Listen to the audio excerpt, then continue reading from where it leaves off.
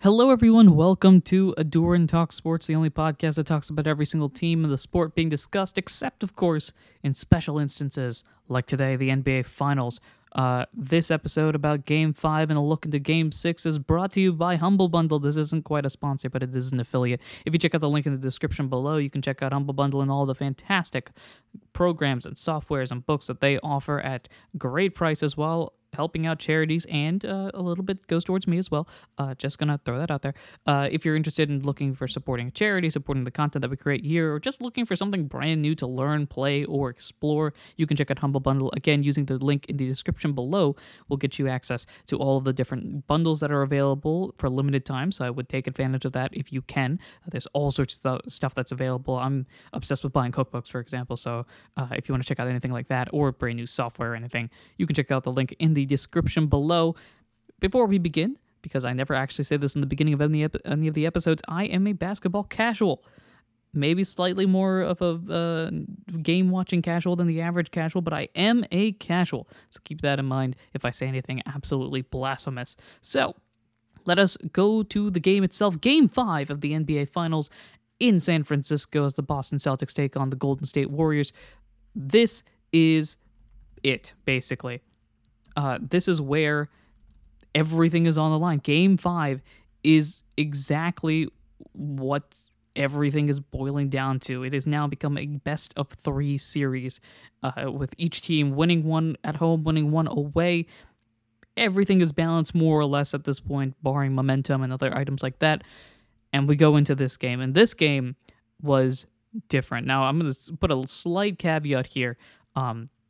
That I was listening to this game on the radio as opposed to watching this game straight up because I was traveling. So as a result, things might be skewed from my perspective because everything is really based on just what I heard. I was watching some highlights afterwards, kind of matching up the moments in my head to the moments in game. But they were the radio hosts that I was listening to via ESPN were not fans when plays went bad, and that I find entertaining. I highly recommend, maybe not in this finals, especially if you want to actually see what happens, but at some point during the next NBA season, spend some time and actually listen to the radio broadcast. Not necessarily a one-sided views perspective. Don't listen to, I mean, you can, obviously, but if you really want to listen to a neutral party's point of view, listen to like the ESPN or TNT radio broadcast of big games. I highly recommend it because it's definitely an enjoyable listen. So in this game, we can finally reveal the score that I've been hiding that you probably already know existed. The Golden State Warriors win Game 5, 104-94, breaking Boston's streak. It's lasting since, I think, March of not losing back-to-back games. That is finally broken here as the Warriors win 104-94 in a tough-fought, highly defensive or just a lot of people missing shots game, depending on how you want to look at it. This game was intense. I think this game was very different than any of the other games that have been played so far. There have been games in this series where one team's just inefficient, but where both teams struggle, that's kind of surprising. If we look at the team stats as we go through and look exactly at how things were working, Golden State Warriors shot 46.6% from the field. The Celtics shot 41.3%. Now, that sounds bad enough as it is. The three-point percentages were shocking as well. Celtics go 11 of 32. That's 34.4%, which is already below average. And then the Warriors go 9 of 40 from 3. That's 22.5%. This is the Golden State Warriors with Steph Curry and Klay Thompson and Gary Payton, Jordan Poole, Andrew Wiggins. They go 22.5%.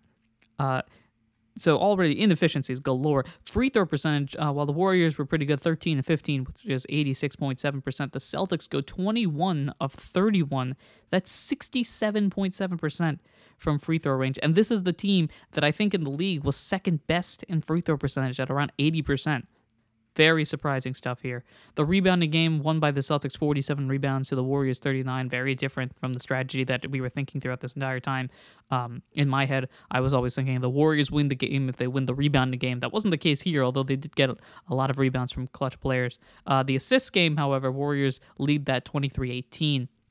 They had 9 steals, the Warriors did, compared to 2 by the Celtics. Just consistent turnovers. The Celtics had 18 turnovers, and the Warriors were able to get 22 points off those turnovers, compared to the Warriors just having 7 turnovers and 9 points off of those. Big difference there, which all total together for the Warriors to win. So now you must be thinking, assuming that you haven't heard what happened in this game, it being 24 hours later, oh, Curry must have gone off, right? That's exactly how the Warriors won. He went for 40 plus in game 4. That's exactly what happened here, and that would not be further from the truth. Steph Curry ends this game with for his standard, pedestrian 16 points, 8 assists, 3 rebounds on 7 of 22 shooting, and 0 for 9 exactly from 3-point range. The first game in, I think it's 223 games, the first time since 2018 that Steph Curry does not make a 3-point shot in a game. That breaks his record. He has got the best 2 records. I think it's like 223 and 196 for games in a row making a 3. And third place on that list, I think, is Jordan Clarkson with like 101. And I think that series has also been snapped. So Curry's series snapped here. He's got to try to restart that. Oh no, woe is him. But he was very effective. I mentioned the 8 assists. His shot wasn't going in, especially his jump shots. A lot of his shots that he made were layups or bank shots. He made a few mid-range shots, but very inefficient, missing all his 3-point shots, resulting in him playing more of the playmaker role as everybody else sort of filled in the gaps here. This was the first game that the Warriors really had a team effort. We've been talking about throughout this entire series that the Warriors have been Steph Curry and maybe somebody else, usually Andrew Wiggins. In this game, it was a team effort, highlighted, of course, by my man, Andrew Wiggins. Now, if you don't know this about me, you'll quickly learn when you look through all the backlog, if you're ever looking in the backlog of these videos, audios, podcasts, episodes, or just going forward. My favorite players are the players that have some sort of story behind them. It's usually either A, some sort of story behind them, or B, they play differently. And that might sound weird. Like, what do you mean play differently? They just have something different about them. Like Draymond Green, for example, is one of my favorite players because he doesn't play the game with any inkling of attempting to score points, right? Draymond Green's role, he knows his role. He plays that well. And Draymond Green plays that to a T. He is the mastermind assist, like building the defense out, like you can, a beautiful mind, this sort of thing. But Draymond Green is not attempting to score points often, right? That's one type of story that I really enjoy. I enjoy the player that plays very differently, plays a specific skill set, and does that to a T. My second favorite type of player are the players that have the story behind them. And Andrew Wiggins absolutely has that story behind him. I mean, it's very clear, very obvious. Everybody knows the story. Wiggins drafted number 1 overall from the Cavs, traded over to the Timberwolves. Has a great rookie season for his standard, and it seems as though it plateaus. His story goes from, interesting rookie, Maple Jordan, best thing since LeBron, and that sort of thing, and then devolves into, he's just empty stats, and then Wiggins, he can't lead a team, he can't do anything. That's, he's a bust, is what the story was. Then gets traded over to the Warriors. Many people at the time thinking this was a terrible idea. Wiggins is just a contract and a body. And over time, over the years, he has slowly adapted into the system, finding his niche, finding his place, and just plays it beautifully. And if you need Andrew Wiggins to go back to 20-plus scoring, 20 a night type of guy, Wiggins can do that, as he proved here in game number 5, ended up with 26 points, 13 rebounds, 2 assists. Wiggins, multiple games in a row now where he's just been collecting boards. So 26, 13, and 2 on 12 of 23 shooting. That's a smidge over 50%, though it did not make a 3-point shot, which is basically the case for everybody minus one player on the starting lineup. But still, Wiggins was impactful offensively. Defensively, he was impactful as well. He was consistently making stops, had multiple steals in the block, and was just shutting down the Celtics through his own efforts. So Wiggins was the real highlight player on this side. That's the first guy I want to mention. The second guy I want to mention is a person who has gone through multiple injuries, years of sitting on the bench waiting to come back, and Klay Thompson comes back and just shows, hey, I'm still Klay Thompson. Right? I may not be 2018 Klay Thompson, but I'm still Klay Thompson. ends up with 21 points, 3 rebounds, 2 assists on 7 of 14 shooting, and 5 of 11 from 3, the only person on the starting lineup to make his 3-point shots, and he was making them all right after, especially late in the game, in that making a lot of clutch 3-point shots to being able to really set the stage here. So Klay Thompson, absolutely. And there were some instances of defensive. I think the idea that Klay's defense is gone is definitely overblown. I'm a very patient person compared to other fans, I think. And still in my head, I can picture, wait a minute, 6 months ago, Klay was basically trying to remember how to walk, right? That's a bit of an exaggeration, but Klay was, getting into basketball form. It's only been 6 months, and already he's back to, shooting-wise at least, I remember seeing at least some stats afterwards, that his shooting is just on par with the rest of his playoff series, right? He's averaging about the same number of points, roughly the same percentages and everything like that. The only thing really left from prime Klay is his defense, and I think that'll definitely pick up. Maybe not in this series, because I don't think he's going to turn back into defensive, like all defensive team-esque Klay Thompson anytime in this next week. But definitely when you look at next year, I think that's going to come back to at least 80-90% of what he was. So Klay Thompson ends this game with 20-plus points. We talked about Curry, who, although was 16, was really playing that assist game. Andrew Wiggins we talked about. I'm going to also talk about Draymond Green. Mentioned previously how he's one of my favorite players just because of how he plays the game and how it's different than what you think a basketball star goes for. It, most people you think, I'm going to go for the points. That's standard, I guess. Draymond doesn't do that. Draymond ends this game with 8 points, 8 rebounds, 6 assists. Not quite what Magic Johnson thought of a triple-double, but certainly close to a double-double, especially the way that he was playing. And I thought throughout the game, both listening to it and then watching it afterwards, for the most part, Draymond Green played extremely focused basketball. He was boisterous, but not to a fault, right? That was a big flaw with Draymond in the previous games, was that he was so, out there and in your face that it almost became a problem. And while he did foul out of the game, he was still very, very impactful throughout this entire game, constantly getting rebounds, making fantastic assists, driving to the basket. He had a dunk at one point that got the whole crowd on their feet. And basically, this is what you want to see from Draymond Green, right? You have roughly 10, and basically a triple-double with straight 10s. He was a couple assists and a few rebounds, few points shy. 50% shooting. If he was able to make a 3, that would just be icing on the cake. He was 0 for 2 from 3 and still has not made a 3 in the series, but I don't think that's too big of a deal. And really, the only flaw I can really say about Draymond was the fact that he fouled out, right? I think without that, this would have been a perfect Draymond game. Also want to shout out Jordan Poole, continuing to be that spark plug off the bench, 14 points in this game, including, of course, which seems to be a trend, that buzzer beater game, 3-point shot that he had at the end of was it the end of the half or end of the third? I can't remember in this game. But he was fantastic. And then Gary Payton the second, 15 points, 5 rebounds, 3 steals as well. He shot 6 of 8, 6 of 8 from the field, 1 of 3 from 3-point range, and was a defensive menace, as has been the trend for Gary Payton. So those are the Warriors. A lot of players played on this team significant minutes, right? Kevon Looney had 17 minutes. Gary Payton had 26. Jordan Poole had 14. They were playing outside of garbage time minutes. Bjelica played a few. Iguodala played a few minutes as well. So you could argue that they had played 10 deep, right? Because I remember Bjelica had a few minutes early in the game. Iguodala had some minutes spread throughout. And then eventually turned into, Kuminga and Toscano Anderson and everybody else going out there at the very end. On the Celtics side of things, weirdly enough, this was one of the most efficient games that Tatum has had, which sounds like a good thing, but in this game, it wasn't particularly fantastic.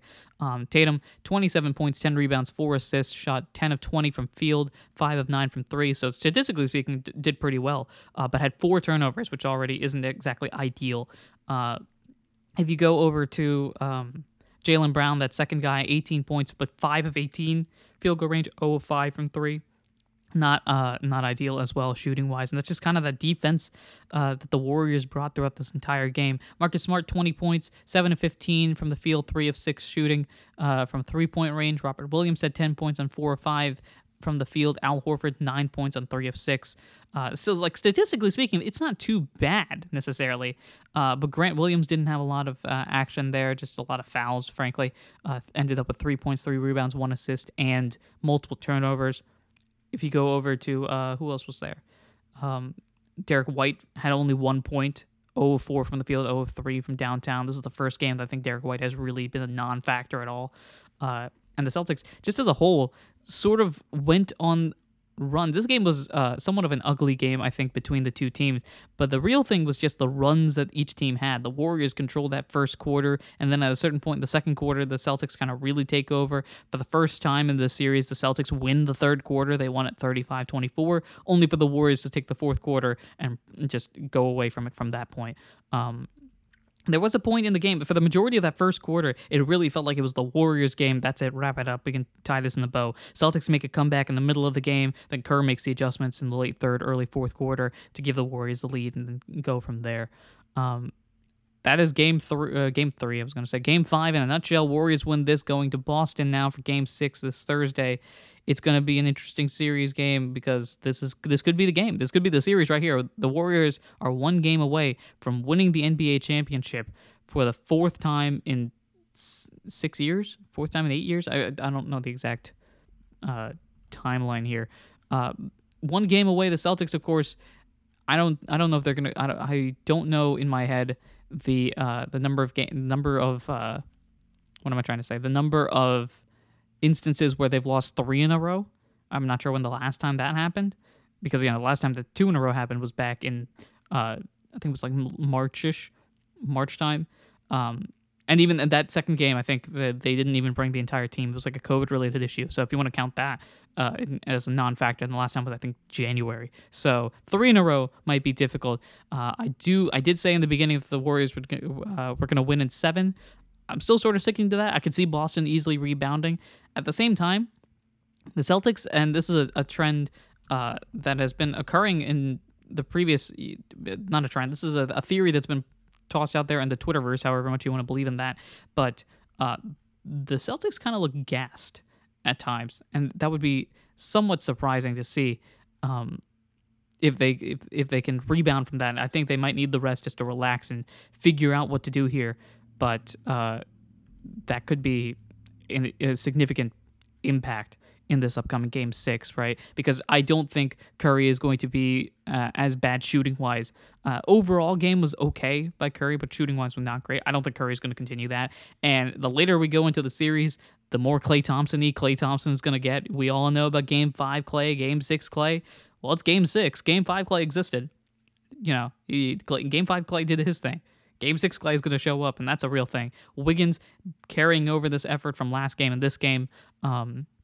Draymond playing much more calmer than he was previously. And, of course, the spark plugs, Gary Payton defensively, Jordan Poole offensively on the bench. The Warriors have such a nice, deep, Swiss Army knife-esque team that they can just plug and play whatever they need to do, and that's how they've been so successful in this series as a whole. If they need more offense, they'd probably take Draymond Green out, put Jordan Poole in. Or if you want more defense, you take Otto Porter out maybe and put Gary Payton in. You build the team. If you need some boards, you take Otto Porter out, bring in Kevon Looney. Now you got Green, Porter, Wiggins getting rebounds. Curry is a very good rebounding guard. The team is just built in a way that you can adjust everything to properly make what you want. And that's how the Warriors have been so successful throughout the entire half decade. I'm just looking at it right now. So 2015 is when they won their first one. So that's 1, 2, 3, 4, 5, 6, 7, 8. This is their 1, 2, 3, 4, 5, 6th appearance out of 8 seasons, of which they have won 1, 2, 3, 4. This is wild, right? Well, okay, so they haven't won 4, but they're in the lead to get to win 4. The Celtics, of course, need to pull out 2 games. They can. They've had series in the past. Just the previous series against the Bucks, I believe they were down 3-2, and were able to come back, win Game 6 and win Game 7 from that point. So it's definitely possible. There's no need to write off the Celtics and just automatically give it to the Warriors. We have seen many instances where a team is up 3-2 only for the other team to end up winning. But if the Celtics don't find a way to stop the Warriors then there's really no shot. And this is weird because we've been considering the Celtics to be such a defensive team, and they have been for the most part. I don't think the Warriors have been scoring outrageous numbers or anything like that, but they just have not found a way to stop all the Warriors at once in the way that I think the Warriors have been able to do it to the Celtics in previous games, right? Even if you score 28 points, 29 points, 30-some odd points, if you're inefficient doing it, that just means that, okay, you chucked up a bunch of shots, many of which missed, which give the Warriors another opportunity to score. And that's what the Celtics have had throughout the entire series, right? They've had regular instances of players being inefficient from the field, which are just opportunities for rebounds by the big guys on the Warriors side. And Andrew Wiggins has taken full advantage of that, for example, with 16 rebounds, I think, in the previous game, 13 in this one. That's, 16 and 13 is 29 rebounds in 2 games. Pretty impressive stuff. That's just opportunities that the Warriors reset. Okay, it's my turn now. Let me try to figure something out. They also have to be better from free throw range, right? Like, second best free throw shooting team in the league, shooting 67% is not ideal. They definitely have the opportunities. You make half those free throws, and all of a sudden this game is all of a sudden a bigger game. Half those free throws and 1 or 2 more 3-pointers, it's a tie game, right? So that's a big thing that I would keep in mind there. Game 6 is going to be very interesting. We're going to look forward to that on Thursday. Warriors have a chance to wrap this one up in 6 games, which would be a great way to end the season for them. Celtics, of course, still have the fight in them. And they've won games, right? They've won a game at home, so it's not like it's impossible for them to win a game at home. We are looking forward to that. That is going to end this episode of Adore and Talk Sports. Thank you so much for listening, watching, and enjoying in any way, shape, or form that you do. Until Thursday, everyone, take care.